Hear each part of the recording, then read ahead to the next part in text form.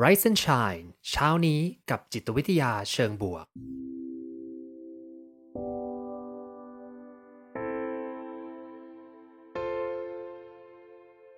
สวัสดีครับยินดีต้อนรับเข้าสู่พอดแคสต์เพื่อทุกท่านอยู่กับผมภูมิธีรพุทธปิติชัดผมเป็นอาจารย์มหาวิทยาลัยและผู้คลั่งไคล้เกี่ยวกับเรื่องราวของจิตวิทยาเชิงบวกและการนำไปประยุกต์ใช้ในชีวิตประจำวันรวมทั้งการทำงานในองค์กรเหมือนเช่นเคยนะครับผมจะมาส่งกำลังใจให้ทุกท่านออกไปทำชีวิตให้น่าใช้ในทุกๆวันกันนะครับ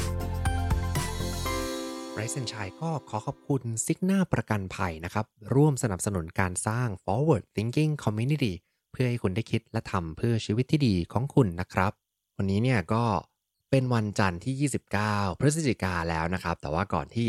เราจะไปเข้าเรื่องนะผมอยากจะชวนคุยเรื่องของที่ผมไปพักมาก่อนละกันเนาะจริงๆก็ตั้งใจว่าจะออกจากกรุงเทพสักพักหนึ่งแล้วเนาะต้องเล่าอย่างนี้ก่อนว่าวันที่ออกไปเนี่ยรู้สึกว่าแปลกๆมากๆเลยเพราะว่าเป็นครั้งแรกในรอบเรียกว่าประมาณปีกว่าได้มั้งนะผมพยายามจะนึกย้อนกลับไปเหตุการณ์ที่ผมได้ออกไปพักหรือว่าออกไปต่างจังหวัดนะเพื่อที่จะเที่ยวเล่นหรือว่าไปทำกิจกรรมต่างๆเนี่ยเนาะพยายามจะนึกแล้วก็นึกไม่ออกสักทีนะว่ามันเป็นครั้งไหนกันเลยย้อนกลับไปตั้งแต่กลับมาที่ไทยตอนประมาณกลางปี2020กลางปีที่แล้วนะครับแล้วก็มีการกักตัวในโรงแรมเนาะแล้วก็หลังจากนั้นก็ออกมาใช้ชีวิตทำงานแล้วก็มาเจอเพื่อนๆใน Clubhouse ด้วยเนาะเป็นเวลา9 เดือนกว่าละเกือบ10 เดือนละหลังจากนั้นเนี่ยก็คือไม่มีออกไปไหนเลยนะย้อนกลับไปผมว่าครั้งล่าสุดที่ผมออกจริงๆเนี่ยคือประมาณเดือนมีนาของปี2020ช่วงที่อเมริกายังไม่ได้แย่มากนะเป็นทริปสุดท้ายจริงๆนะก็เลยแบบโหนี่มันเป็นเวลาปีครึ่งเกือบ2 ปีนะที่ไม่ได้ออกไปทำทริปต่างจังหวัดหรือว่าเปลี่ยนบรรยากาศนะโดยเฉพาะเนี่ยไปทะเลอะไรอย่างงี้เนาะก็รู้สึกว่าดีจังเลยได้ชาร์จพลังกลับมานะตอนนี้ก็รู้สึกมีพลังมากขึ้นในการที่จะมาทำโค้งสุดท้ายของปีนี้เหมือนกับเพื่อนๆทุกคนเนาะในว่าเตรียมตัวทำให้ช่วงปลายปีเนี่ยเป็นอย่างไรสิ่งที่อยากจะทำภายใน1 เดือนนี้ให้สำเร็จนะครับมีเรื่องอะไรบ้างไปทะเลนะผมไปโซนชะอำหัวหินแล้วนะจริงๆตลกมากเพราะว่าเพื่อนกลุ่มเนี้ยเวลาที่ผมกลับมาจากอเมริกาทีหนึ่งนะเราก็จะไปเที่ยวกันสักรอบหนึ่งนะสมัยก่อนพอกลับมาปุ๊บก็ไปหัวหินแล้วก็ไปหัวหินแล้วก็ไปซ้ำๆกันอยู่นั่นแหละนะแต่รอบเนี้ยไปโซนชะอำซึ่งดีมากๆเลยเพราะว่าอาจจะเพราะวันธรรมดาด้วยนะตอนแรกที่ไปถึงแล้วก็ไม่มีคนอยู่หาดก็สงบเงียบมากเลยนะครับผมแล้วก็น้ำก็จะอุ่นเล่าเรื่องน้ำอุ่นนิดนึงเนาะคือว่าผมอะอยู่ไทยมาใช่ไหมพวกเราหลายๆคนพอไปทะเลนะเราก็จะรู้สึกว่าน้ำทะเลมันก็คือน้ำทะเลเนาะเราก็เล่นปกติใช่ไหมอาจจะมีเย็นบ้างถ้าเกิดว่าว่ายน้ำสักพักแล้วลุกขึ้นมาจากน้ำนะเราก็จะรู้สึกเย็นแป๊บหนึ่งแต่ก็ไม่เป็นไรละเพราะว่าอากาศบ้านเรามันไม่ได้หนาวขนาดนั้นเนาะรอบนี้อาจจะมีหนาวนิดนึงแหละแต่ว่า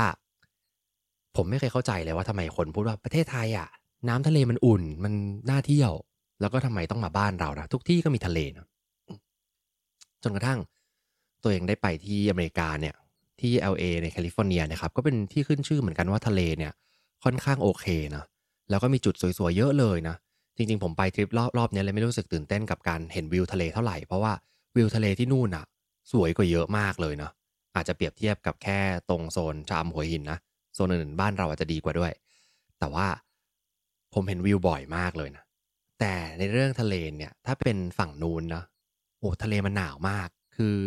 ขาไปจุ่มเนี่ยแน่นอนว่าไม่สามารถที่จะลงไปเล่นได้แบบสบายใจแน่นอนนะคือมันหนาวจริงๆนะจำได้ว่ามีครั้งหนึ่งนะที่ต้องไปที่เกาะใกล้ๆในเมือง LA นะถ้าผมจำไม่ผิดน่าจะเป็นเกาะแคทาลีนาอาจจะไม่ใช่ก็ได้นะอาจจะเป็นอีกเกาะหนึ่งสักเกาะหนึ่งแล้วกันนะได้ไปเที่ยวเกาะนี่แหละแล้วก็ อยากจะไปว่ายน้ำดูพวกแบบว่าปะการังหรือว่าปลาทะเลต่างๆนะก็คือไม่เป็นเหมือนกับ snorkeling เฉยๆนะไม่ได้ลงไปดำจริงนะก็ต้องไปว่ายน้ำคราวเนี้ยผมก็เลยบอกโอเคก็เตรียมอุปกรณ์ไปนะเตรียมชุดว่ายน้ำไปแล้วก็ ตรียมตัวที่จะไปเล่นอย่างเต็มที่เนี่ยพอไปถึงเนี่ยเพื่อนก็ถามว่าไหนจะเช่าชุดกัน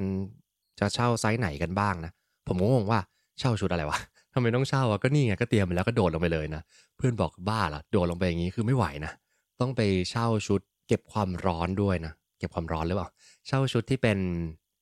ป้องกันไม่ให้เป็นเหมือนกับตัวชุดสูทของการว่ายน้ำนะเพราะไม่งั้นมันจะหนาวเกินไปซึ่งก็เช่าเชื่อเพื่อนแล้วพอไปว่ายจริงๆเนี่ยก็ยังแทบไม่ไหวเลยนะ น้ำมันเย็นมาก คราวนี้ทำให้เรารู้สึกดีใจกับการที่บ้านเรามีน้ำที่อุ่นนะที่สามารถที่จะเล่นได้เลยนะแต่ถามว่าพูดมาอย่างนี้ใช่ไหมครับได้เล่นน้ำไหมนะไม่ได้เล่นนะแทบไม่ได้เล่นเลยนะอยู่ในห้องซะเยอะแล้วก็นั่งทำงานนะทำงานทำไปทำมาปุ๊บอากาศก็เย็นละพอเย็นแล้วก็ไม่เห็นไม่สามารถเห็นทะเลได้นะก็ไม่ได้เล่นละแล้วก็ถ้าเป็นอย่างนี้ไป2-3วันพออีกวันหนึ่งเปลี่ยนที่นะน้ำมันก็สูงก็ไม่สามารถเล่นได้นะก็เลยไม่ได้เล่นอาจจะมีแบบไปแช่น้ำในสระว่ายน้ำนิดนึงนะไปแช่สระว่ายน้ำก็โดนคลอรีนกัดด้วยนะครับตัวแดงเลยเนาะกลายเป็นว่าทำอะไรก็อาจจะไม่ได้เที่ยวมากขนาดนั้นแค่ไปเปลี่ยนบรรยากาศเนาะแต่รู้สึกแค่นี้ก็สบายแล้วนะครับซึ่งที่เล่ามาซะนานเลยนะจริงๆหลายๆคนอาจจะบอกโอ้โหชวนคุยเรื่องอะไรเนี่ยไม่ได้เกี่ยวกับหัวข้อเลยนะออกดีกว่าจริงๆชวนคุยมาตั้งนานเกี่ยวกับหัวข้อนะเพราะว่าวันนี้ผมตั้งมาบางคนบอกว่าตั้งมาเพราะตัวเองหรือเปล่านะก็ใช่ส่วนหนึ่งคือเรื่องของการรับมือกับความรู้สึกดาวนะความรู้สึกที่ว่าโอ้หมดแล้วเหรอเนี่ยความรู้สึกของทริปที่แสนสนุกนะแล้วก็ได้ออกไปทำอะไรต่างๆเปลี่ยนบรรยากาศของตัวเองนะมันจบแล้วนี่นาแล้วมันมีความรู้สึกแบบนี้เกิดขึ้นมันปกติหรือเปล่าและถ้าเกิดขึ้นบ่อยๆเนี่ยเราจะมีวิธีการรับมือกับมันอย่างไรได้บ้างเนาะผมก็สงสัยเรื่องนี้เหมือนกันก็เลยไปเซิร์ชนะแล้วก็เจอบทความหนึ่งจากทาง Psychology Today นะซึ่งผมอ่านบทความแล้วก็รู้สึกว่ามันก็ไม่ได้เป็นจิตวิทยาจ๋าขนาดนั้นนะเขาไม่ได้มีทฤษฎีมารองรับขนาดนั้นแต่คิดว่าไอเดียดีน่าจะเอามาคุยกันแล้วเดี๋ยวผมจะลองเล่าในมุมผมด้วยแล้วกันเนาะวันนี้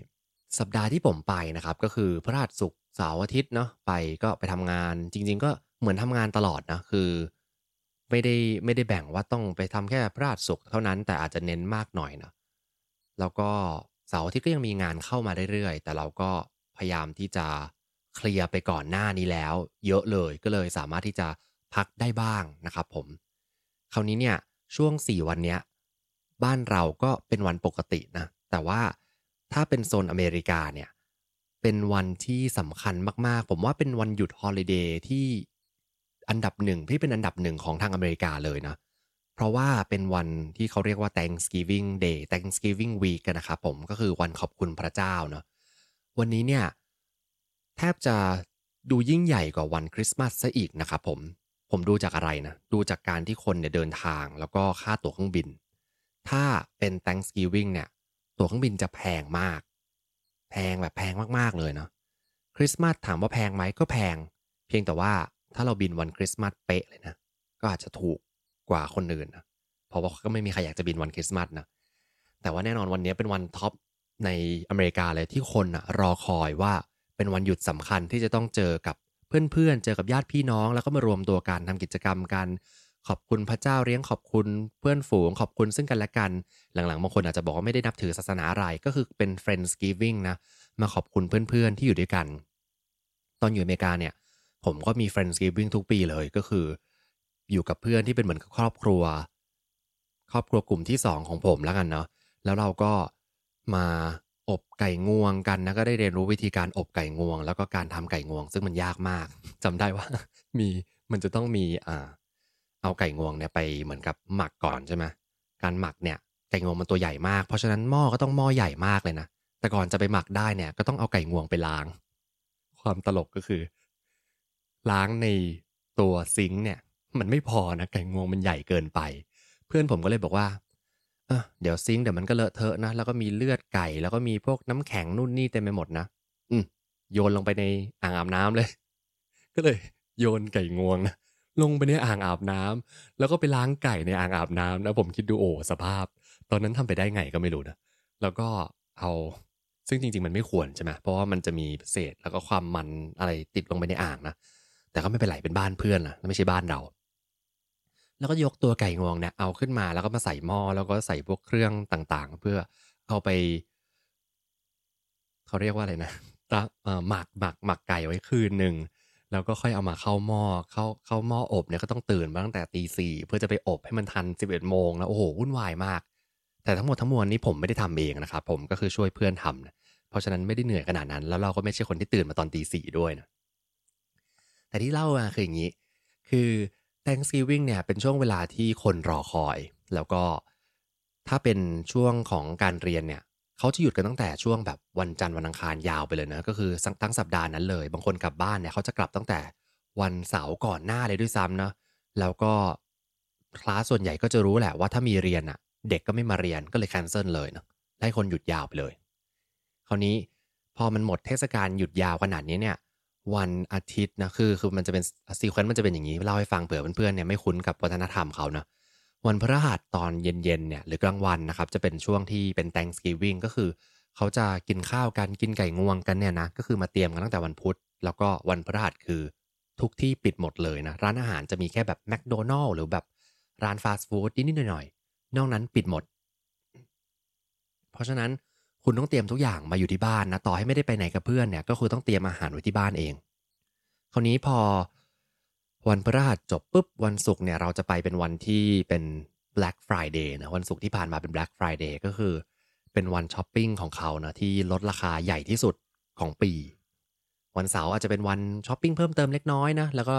ฟื้นสภาพจากการกินอาหารอย่างเหน็ดเหนื่อยวันอาทิตย์จะเริ่มที่จะแยกย้ายแล้วก็ recover นะคนก็บินกลับไปตามที่ต่างๆที่เขาอยู่กลับไปเรียนกลับไปเตรียมทำงาน ส่วนวันจันทร์เนี่ยก็เริ่มทำงานแต่ว่าก็จะเป็นไซเบอร์มันเดย์ก็คือวันนี้นะวันนี้จะเป็นไซเบอร์มันเดย์เป็นการช็อปออนไลน์ซะเยอะเนาะเล่ามาซะนานเลยคือ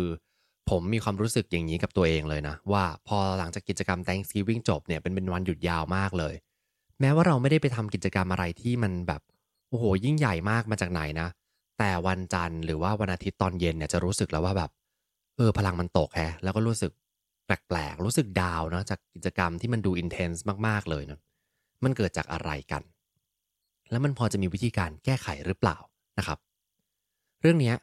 ในบทความ Psychology Today ที่ผมไปอ่านมานะเขาบอกว่าประเด็นสำคัญของความรู้สึกที่มันตกลงมาเนี่ยมันไม่ใช่ว่า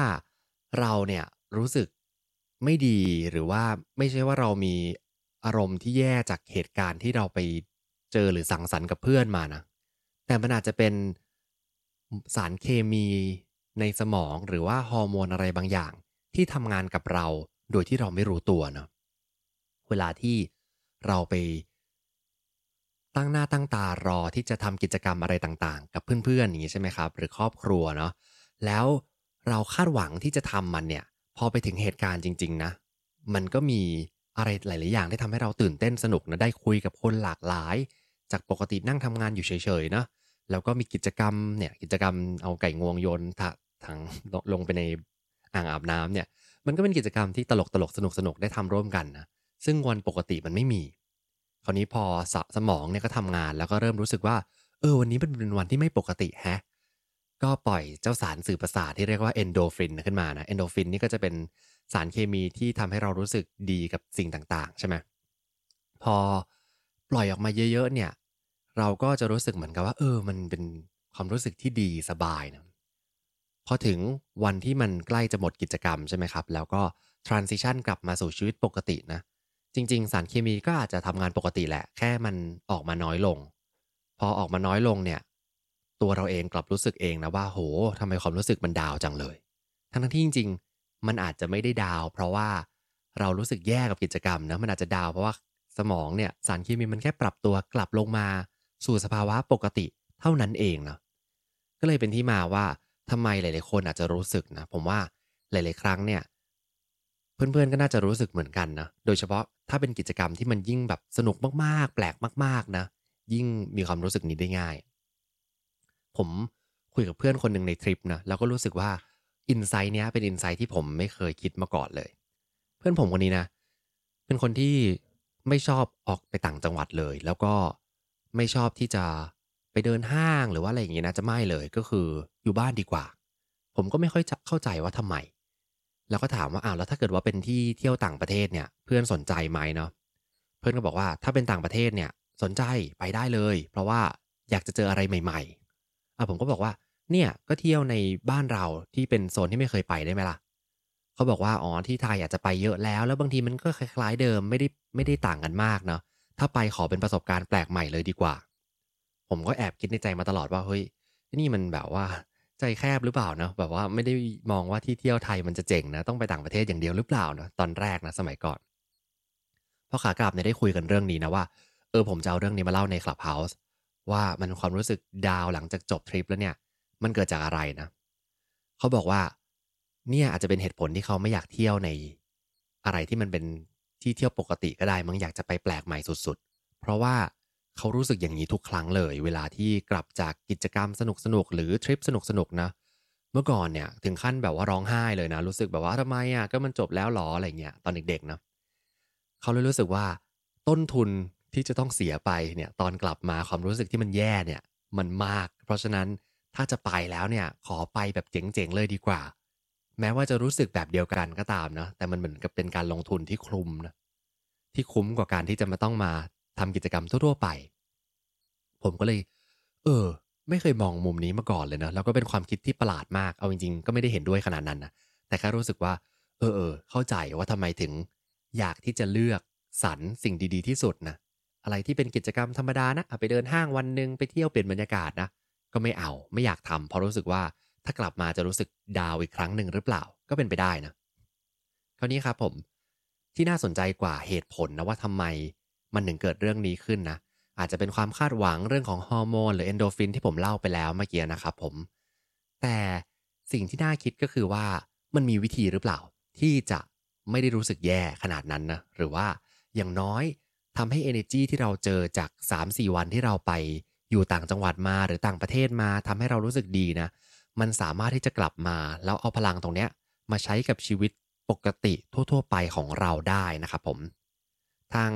บทความของคุณคนนี้ชื่อว่า F. Dean Barth นะครับผมจากบทความใน Psychology Today เนาะ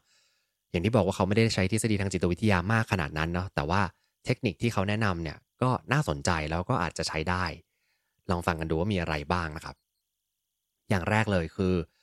อาจจะต้องเริ่มจากการมองว่าเรื่องที่มันเกิดขึ้นมันไม่ใช่เรื่องไม่ปกติแล้วก็ไม่ใช่เรื่องผิดของใครเนาะ คือว่าทุกคนมีความรู้สึกแบบนี้ได้ไม่ต้องไปคิดหรอกว่าเรามีอารมณ์เสียกับอะไรหรือเปล่านะบางทีเรารู้สึกแย่ในตัวเราเนี่ยเราก็งงเลยว่าเฮ้ยทำไมรู้สึกไม่ดีทำไมรู้สึกดาวน์เนาะเมื่อวานผมกลับมานะจริงๆไม่ได้มีความรู้สึกนี้มากมีประมาณว่าเหนื่อยเฉยๆแล้วก็กำลังจะคิดถึงสิ่งที่จะต้องทำแล้วก็ต้องไปเจอในสัปดาห์นี้ต้องทำอะไรบ้างนะคิดอยู่ในหัวแต่บางทีมันก็มีบางแวบนะว่าแบบเฮ้ยเรารู้สึกแปลกๆทำไมมันรู้สึกเหมือนจะเศร้าแต่ก็ไม่เศร้าขนาดนั้นนะ ผมว่านี่แหละมันคืออารมณ์ของการที่ Endorphin มันเริ่มที่จะปรับระดับลงมานะกลายเป็นว่าเราอาจจะรู้สึกแย่กว่าปกติที่เจอมาเมื่อ3-4วันใช่ไหมเพราะฉะนั้นให้มองว่ามันเป็นเรื่องของสารเคมีในร่างกายเปลี่ยนนะที่ส่งผลไม่ได้บอกว่าตัวเราเป็นคนไม่ดีหรือว่าสิ่งที่เราไปในทริปเนี่ยเราทำอะไรผิดหรือเปล่านะไม่ต้องไปคิดอย่างนั้นสิ่งที่เจอบ่อยนะครับผมคือคนเราจะชอบคิดว่าเฮ้ย ถ้าเกิดกลับมาสู่วันจันทร์ของการทำงานเนี่ยแล้วเรารู้สึกไม่ดีเนี่ยแสดงว่าเราไม่ได้รักงานของเราจริงๆหรือเปล่าเนาะอันเนี้ยต้องบอกเลยว่าไม่ใช่เนาะผมเนี่ยรักงานของผมมากเลยเนาะแล้วก็ไม่ได้คิดจะเปลี่ยนงานแล้วก็รู้สึกว่านี่ก็คืองานที่ต้องการต้องอยากทำเนาะแต่มันก็อดคิดอย่างนี้ไม่ได้นะพอเรากลับมาจากสถานที่ที่เราได้พักผ่อนทำกิจกรรมสนุกๆเนี่ยพอมันปรับระดับกลับมาที่สถานการณ์ปกติของเราเนาะ กลายเป็นว่าเราอาจจะรู้สึกดาวน์โดยที่เราไม่รู้ตัวเนาะเพราะฉะนั้นไม่ได้เกี่ยวว่าคุณไม่มีคุณค่าหรืองานของคุณไม่ดีคุณเลยไม่ชอบมันหรือเปล่านะไม่ใช่เลยถ้ามองว่าเรื่องนี้เป็นเรื่องของธรรมชาติของร่างกายของสมองเราเราก็อาจจะรู้สึกโอเคขึ้นนะที่จะเจอกับเหตุการณ์เหล่านี้ใช่ไหมครับอันนี้คือข้อแรกนะมองให้มันเป็นเรื่องปกติก่อนข้อที่2ครับเหตุการณ์นี้เกิดขึ้นทำอะไรได้บ้างนะ ก็คือให้ลองชื่นชมนะครับผมแล้วก็ขอบคุณกับสิ่งที่คุณได้ทำเนาะอันนี้ไรเซนชัยก็คอนเฟิร์มนะว่าเป็นยาแอนติโดดของทุกเรื่องทางใจนะเรื่องการขอบคุณเรื่องการรู้สึกชื่นชมกับสิ่งต่างๆที่ได้เกิดขึ้นไปนะครับ what are you grateful for นะอะไรเป็นสิ่งที่คุณรู้สึกขอบคุณกับเหตุการณ์ที่มันเกิดขึ้นนะเช่นเราได้ไปทำอะไรบ้างนะครับผมตั้งคำถามกับตัวเองว่าสิ่งที่ทำนั้นดีไหมกับกิจกรรมที่ทำมาในช่วงหยุดเนาะได้เรียนรู้อะไรใหม่ๆหรือเปล่าเนาะได้กลับไปคอนเน็กกับเพื่อนหรือได้เพื่อนใหม่จากทริปนี้หรือเปล่านะครับผมอย่างสิ่งที่ผมได้เรียนรู้นะเมื่อกี้ก็เล่าไปแล้วว่าเรื่องของทะเลอุ่นนะใช่ไหมว่าทะเลบ้านเรามันอุ่นกว่าของเขาจริงๆแล้วมันทำให้เรารู้สึกชื่นชมขอบคุณว่าทะเลบ้านเราเนี่ยมันเจ๋งนะมันอุ่นเราอยากที่จะลงวิ่งเข้าไปว่ายตอนไหนของปีเนี่ยมันก็ว่ายได้นะไม่เหมือนกับทะเลหลายๆประเทศที่ไม่สามารถกระโดดลงไปได้ทันทีนะต้องเตรียมตัวก่อนเพราะฉะนั้นขอบคุณในสิ่งที่ได้ทำนะมันก็จะทำให้เราบูสต์อารมณ์ที่มันอาจจะดาวๆจากการที่ต้อง transition กลับมาในช่วงปกติเนี่ยได้ดีขึ้นนะครับอันนี้คือข้อที่2นะข้อต่อมาครับข้อที่3พูดถึงเรื่องการที่เราให้เราตระหนักแล้วก็ยอมรับถึงมุมมองแง่ลบตามความเป็นจริงนะเวลาที่เราไปเที่ยวหรือไปกิจกรรมต่างๆอย่างเงี้ยเราจะชอบบอกว่าเราพยายามที่จะทำงานเหน็ดเหนื่อยแล้วก็เครียดกับทุกๆอย่างเนี่ยเพื่อรอคอยวันนี้ของเราเนาะ อย่างตอนแรกที่ผมบอกว่า Thanksgiving เนี่ยหลายๆคนก็คือทำงานเพื่อรอคอยว่าฉันจะได้หยุดยาวแล้วจะได้ไปจัดกิจกรรมกับเพื่อนๆนะหรือของบ้านเราอาจจะมีวันหยุดยาวหลายๆวันหรือวันที่คุณเตรียมตัวไว้เพื่อที่จะไปเที่ยวนะครับผมการคาดหวังถึงอนาคตว่าเราจะได้ไปทำกิจกรรมสนุกๆผมว่าเป็นสิ่งที่ดีและมีพลังมากๆเลยผมเองก็ใช้พลังตรงเนี้ยในการที่จะขับเคลื่อนให้ตัวเองทำอะไรหลายๆอย่างได้เหมือนกันนะ เพียงแต่ว่าเราอาจจะต้องมายอมรับความเป็นจริงในเรื่องของการที่เราใช้ชีวิตอยู่ทุกๆวันนี้นะว่าอะไรมันเป็นเรื่องความเครียดที่เรากำลังเจออยู่อะไรมันเป็นเหตุการณ์ที่อาจจะไม่ค่อยดีนักในงานของเรานะหรือปัญหาที่เจออยู่แล้วเราก็แค่บอกว่าเดี๋ยวเราจะกลับมาจัดการกับมันอย่างมีประสิทธิภาพนะขอไปพักก่อนไม่ได้เป็นการหนีปัญหานะขอไปพักแล้วก็คือพอมีพลังมากขึ้นเราจะกลับมาแก้ไขตรงนี้อีกทีหนึ่งเนาะ แต่ถ้าเกิดเราบอกว่าโห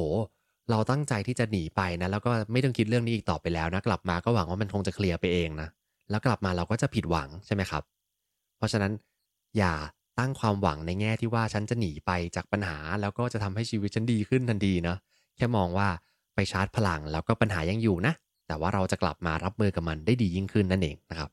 อันนี้คือข้อที่3เนาะมองมุมมองต่างๆของชีวิตปัจจุบันของเรานะตามความเป็นจริง แล้วเรื่องมองตามความเป็นจริงเนี่ยอีกเรื่องหนึ่งที่ผมคิดว่าผมจะเสริมเข้าไปนะถ้าในบทความเนี่ยคือผมมองว่าชีวิตมันก็เป็นเหมือนกับไลฟ์ไซเคิลอะไรบางอย่างนะเป็นไลฟ์ไซเคิลของการที่เราเนี่ยมีบางทีก็เครียดอาจจะลงดาวไปเยอะนะแล้วมันก็จะกลับขึ้นมาใหม่ถ้าเกิดว่าเราเนี่ยอยู่ในจุดที่แย่ๆแล้วก็เซ็งๆมากๆนะแสดงว่าวันข้างหน้ามันจะต้องดีแน่นอนเนาะ สมมุติความรู้สึกดาวน์มันเกิดขึ้นวันอาทิตย์ใช่ไหมครับหรือว่าวันจันทร์อย่างนี้เนาะอาจจะจินตนาการถึงวัน2วันข้างหน้าที่เรารู้สึกว่าโหหลังจากเราได้เรียนรู้แล้วว่าเราได้อะไรบ้างจากการไปทริปเนี้ยพลังมันอาจจะกลับมามากกว่าเดิมอีกหลายเท่าเลยก็ได้นะมันก็จะกลับขึ้นมาเป็นไซเคิลเหมือนเดิมเพราะฉะนั้นก็รับความจริงตรงนี้ได้ สุดท้ายครับเทคนิคที่เขาแนะนำนะก็คือทำการ move on นะแต่ว่าเป็นการ move on แบบตั้งหลักใหม่ขึ้นมาในอนาคตนะเมื่อกี้ผมบอกว่าวิธีการที่ดีมากเลยก็คือการมีเป้าหมายอะไรบางอย่างที่เรารอคอยนะถึงวันข้างหน้าใช่ไหมครับสมมติจบจบจากทริปหนึ่งไปแล้วเนี่ยคุณอาจจะต้องคิดแล้วว่าในอนาคตข้างหน้าเนี่ยกี่เดือนหรือว่ากี่ปีหรือว่ามีอะไรที่คุณกำลังจะไปทำเนาะจริงๆไม่จำเป็นต้องเป็นงานใหญ่โตก็ได้นะ เป็นกิจกรรมเร็วๆที่จะถึงสมมติผมบอกว่าเนี่ยนะวันเสาร์ที่จะถึงนี้นะเราอาจจะได้ไปเจอกับเพื่อนๆหลายคนนะก็เป็นหมุดหมายใหม่แม้ว่าอาจจะไม่ได้ไปต่างจังหวัดที่เตรียมตัวกันมาเป็นเดือนนะแต่ว่าก็ได้เป็นหมุดหมายที่จะไปทำอะไรสนุกๆอีกครั้งหนึ่งนะแล้วก็ทำอย่างนี้ไปเรื่อยๆนะผมว่าถ้าเกิดว่าเราสามารถมองให้เห็นได้ว่าระยะเวลาอันสั้นหรือว่าระยะเวลายาวของเราเนี่ย มันมีกิจกรรมอะไรเล็กๆน้อยๆที่บางทีเราลืมมองไปเนาะบางทีเรามองว่าเป็นแค่การไปกินข้าวกับเพื่อนแต่เรามองได้ไหมว่าตรงเนี้ยเป็นหมุดหมายที่เราตั้งหน้าตั้งตารอแล้วก็ใช้พลังที่เราได้มาจากกิจกรรมก่อนหน้าเนี้ยเอามาใช้เพื่อทำให้ชีวิตประจำวันของท่านนะครับมันดีขึ้นนะผมว่าเรื่องนี้ก็จะสามารถรับมือกับความรู้สึกที่มันดาวๆนะความรู้สึกที่เป็นแบบเขาเรียกว่า blue นะ feeling blue ความรู้สึกทึมๆหม่นๆที่มันเจอจากการที่ ฮอร์โมนของเรามันปรับระดับนะจากความสุขสุดๆสนุกสนานมากแล้วก็กลับมาสู่ชีวิตปกตินั่นเองนะครับผมเนาะงั้นวันนี้ก็ประมาณนี้4เรื่องทบทวนกันอีกครั้งนะครับ1คืออย่ามองว่ามันเป็นเรื่องไม่ปกตินะให้มองว่าเป็นปกติเลยที่สารเคมีในสมองเรามันจะปรับสภาพและสุดท้ายอาจจะเกิดความรู้สึกแย่เนาะ2คือชื่นชมขอบคุณนะครับผมตั้งคำถามกับสิ่งที่ได้ทำนะชื่นชมกับเหตุการณ์เล็กๆน้อยๆที่ได้ทำลงไปข้อ3คือให้ตระหนักแล้วก็ยอมรับถึงแง่มุมทั้งบวกและลบของชีวิตแล้วก็เหตุการณ์ที่มันเกิดขึ้นมองว่ามันเป็นไลฟ์ไซเคิลนะมีลงเดี๋ยวมันก็ขึ้นมาอีกและสุดท้ายเลยคือการ move on ไปที่หมุดหมายอันต่อไปนะเตรียมตัวที่จะไปทำอะไรใหม่ๆละเอาพลังตรงเนี้ยเป็นโมเมนตัมในการที่จะพุ่งไปสู่อะไรอันข้างหน้าต่อไปแล้วก็ใช้ energy ตรงนี้ในการที่จะมาทำกิจกรรมที่มันอาจจะเครียดบ้างเบื่อบ้างแต่เอาพลังตรงนี้มาใช้นะครับมันก็จะทำให้ชีวิตเราเนี่ยไม่ได้มีแค่ไซเคิลของการที่ตกลงไปข้างล่างนานนะอาจจะกลับขึ้นมาได้เร็วนิดหนึ่งนะครับผมเนาะวันนี้ก็ประมาณนี้นะครับคุยสบายๆวันจันทร์จากแชร์ตั้งแต่เรื่องที่ผมไปทริปมาเนาะแล้วก็แชร์ culture ของอเมริกาเรื่อง Thanksgiving เล็กน้อยนะครับหลังจากที่สัปดาห์นี้เป็นสัปดาห์ของ Thanksgiving เนาะวันนี้สิ่งหนึ่งที่ผมชอบมากเลยคืออเมริกันเนี่ยเก่งเรื่องของการตั้งหมุดหมายมากๆเลยเนาะคือสมมติว่าเขาเนี่ยจะมีซีรีส์ของ Holiday เพราะผมว่าเขารู้แหละว่ามันจะมีความรู้สึกแย่ที่เขาต้องกลับไปทำงานหรือกลับไปเรียนนะช่วงปลายปีเนี่ยมันจะเป็น3อีเวนต์ใหญ่ๆของเขาเนาะวันแรกเนี่ยคือช่วงฮาโลวีนคือเดือนตุลาใช่ไหมครับก็คือเดือนตุลาเสร็จปุ๊บเขาก็จะบอกแล้วว่ามีการเตรียมตัวที่จะไป Thanksgiving นะเพราะฉะนั้น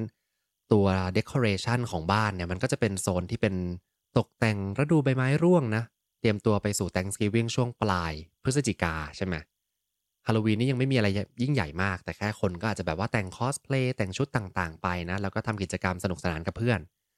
Thanksgiving นี่คือตัวใหญ่เลยเนาะแต่พอ Thanksgiving จบปุ๊บจะเป็นสัญญาณให้คนอเมริกันรู้ว่าตอนเนี้ยถึงเวลาของคริสต์มาสแล้วเนาะคือเป็นสัญญาณที่บอกว่าแต่งต้นคริสต์มาสได้แล้วเนาะซึ่งผมก็ติดไอตัวธรรมเนียมนี้มาเหมือนกันนะก็คือ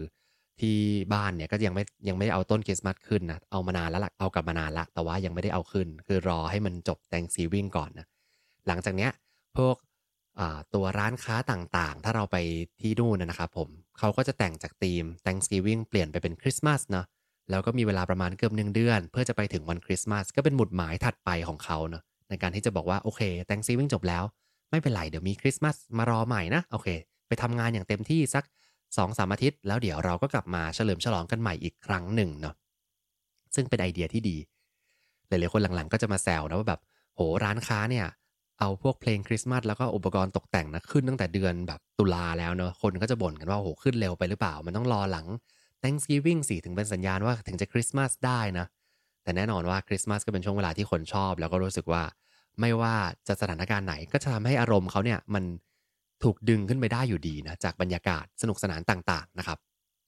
เพราะฉะนั้นวันนี้ก็ประมาณนี้แล้วกันนะครับหวังว่าถ้าเพื่อนๆได้ไปเที่ยวมานะหรือกำลังจะไปเที่ยวในอนาคตข้างหน้านะครับก็อย่าลืมนึกถึงความรู้สึกที่ว่ามันอาจจะมีความรู้สึกแย่ๆตามมาหรือเปล่านะแต่วันนี้ให้เทคนิคในการที่จะรับมือกับเรื่องเหล่านั้นแล้วนะครับหวังว่าจะเป็นประโยชน์กันนะครับขอขอบคุณซิกน่าประกันภัยนะครับร่วมสนับสนุนการสร้าง Forward Thinking Community เพื่อให้คุณได้คิดและทำเพื่อชีวิตที่ดีของคุณนะครับขอบคุณที่ติดตามหากสนใจคอนเทนต์แบบนี้อย่าลืมกด subscribe ตามช่องทาง podcast ของท่านและสามารถติดตาม Facebook Group โดย search Rise and Shine เช้านี้กับจิตวิทยาเชิงบวกวันนี้ขอให้ทุกท่านมีความสุขออกไปทำชีวิตให้น่าใช้ออกไปตามหา what makes your life worth living กันนะครับ